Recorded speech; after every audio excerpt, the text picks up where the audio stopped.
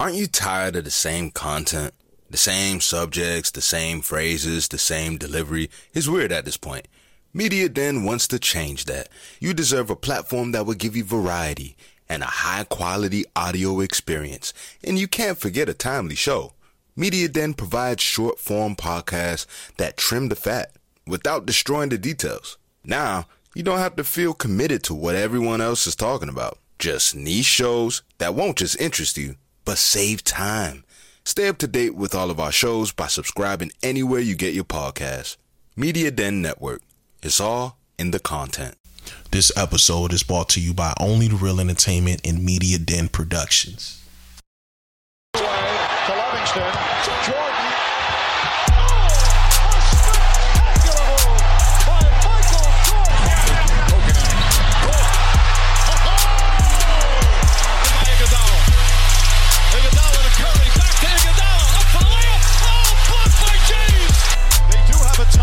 Decide not to use it. Curry, way downtown. Bang! Bang! Oh, what a shot from Curry! With 0.6 of a second remaining. What's going on, y'all? Back at it again with another episode of Red Hoops. We're gonna get straight into it. James Harden talks about him going to the Clippers. This would be Houston asks for a trade. Brooklyn asked for a trade, and of course we could start at the beginning with OKC. Sam Presti didn't want to pay him, which is an all-time mistake. I think they would have got at least one. He got traded to Houston. From Houston, he got traded to Brooklyn and gave that grueling press conference. I don't know if you guys remember that. And then in Brooklyn, he asked for a trade as well to Philly. He lands in Philly, and they pretty much become contenders. And they drew the short end of the stick in 2 seasons, and he's wanting out now. And all signs are pointing to the Clippers. The Clippers with Westbrook, I would assume. I'm not sure what pieces they're going to move in order to get him. I would assume they would keep, of course, Kawhi and Paul George. So you'll have those 4 guys in your starting lineup. Now, what does that do to your bench? We've seen what a trade can do to somebody's bench via KD and the Suns. So I don't know if that's the answer. James Harden is still a good guard. I wouldn't say he's back to his Houston days, but he just averaged 21 and 11. That's not no slouch, but I don't think he's at this stage of his career going nuclear like he was, averaging 35 plus in back-to-back seasons, damn near. I think those days are behind him. I don't know if this is his last team. He seems to, I don't want to use the diva term, but it just, man, everywhere you go, you're asking for a trade. It just seems the optics, to purely speaking on from an optic standpoint, it seems like I don't know what you're searching for. You land in Brooklyn with Kevin Durant, who is at the time for sure a top 5 player. Then you go from him to Embiid, who's for sure a top 5 player and the second best big man in the world. Some felt like he was the best at the time, and y'all don't get it done. Y'all losing 7 in a very winnable Game 6 where Jason Tatum stunk up the place for 3 quarters and a half, and he goes nuclear in the 4th and they winning. And you and Embiid are a no-show in Game 7. Y'all do not get past the semifinals yet again. So, James Harden, brother, I wish you the best, but hopefully the Clippers is something that you would want. You and Westbrook are childhood friends from LA. PG is from LA. Kawhi is from LA, so that would be like a LA movement. Hopefully that is conducive to y'all behavior. I don't know if that'll be conductive of a championship. I still wouldn't put you guys over the Nuggets, the Suns, or the Lakers. It's a three race. With me closing my eyes right now, picking it'll be the Lakers for me to make it out of the West. Even with James Harden, potentially going to the Clippers. Look, I don't know about you, but I like my hoops unfiltered, especially if it's about that Miami Heat. Heat Nation, stand up, yeah. If you do too, then tune in to Real Hoops. There's nothing better than hearing straight up, unadulterated talk about ball and all the chaos that comes with it. You can go find Real Hoops on all podcast platforms. Go enjoy and run it up for your boy, yeah. So, we're going to get into it. We're going to get into real talk. The talk of the town right now is Draymond. Draymond Green says that Jordan Poole disrespected him as a man, and he also says he's looking forward to hashing out differences with Chris Paul. Here's the thing. Everybody hoops. Let me preface that. Not everybody hoops. People that are listening to this, if you've ever been in a competitive environment where you're hooping, you've either seen this happen, you've either been on the receiving end, or you've been the aggressor. You know what I mean? But this happens if you play ball long enough. People, since we're going into real talk, hear me out. My partner, I was about, this is around 2015, I was about 20 years old, 21 years old at the time. And my partner was a young bull. He was like 16. You know what I'm saying? He had a shot or whatever, and you know what I'm saying? He talked greasy. You know, he called a foul. I don't even remember if the foul was conducive to be called a foul, but he called a foul. And this is a grown man that my big brother was cool with at the time. Like, he knows me. He's seen me grow up. And again, I want to preface this by saying Real Hoops. We love everybody over here. He called him the F word. This is, at the time, early 30s, a 16-year-old talking to him, and he says the F word.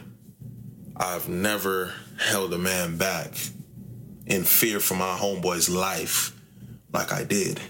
If he got a hold of my homeboy, he was getting knocked out.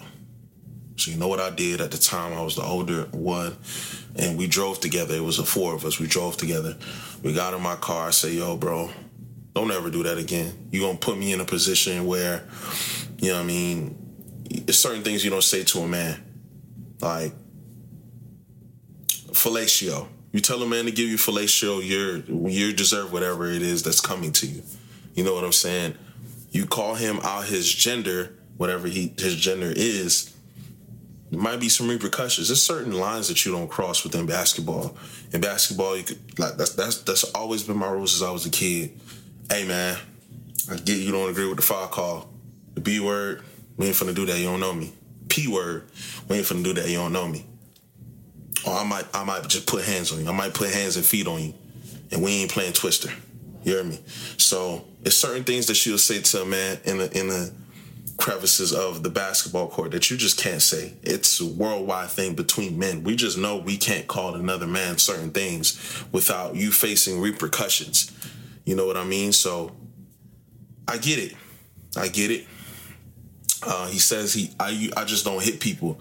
Dialogue happens over time, and you usually aren't triggered by something that fast. We know stuff that you don't say amongst men, and we know things that you have to stand on.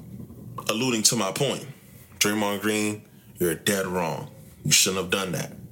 Me personally, I would have just asked you for the round in the locker room. Clear everything out.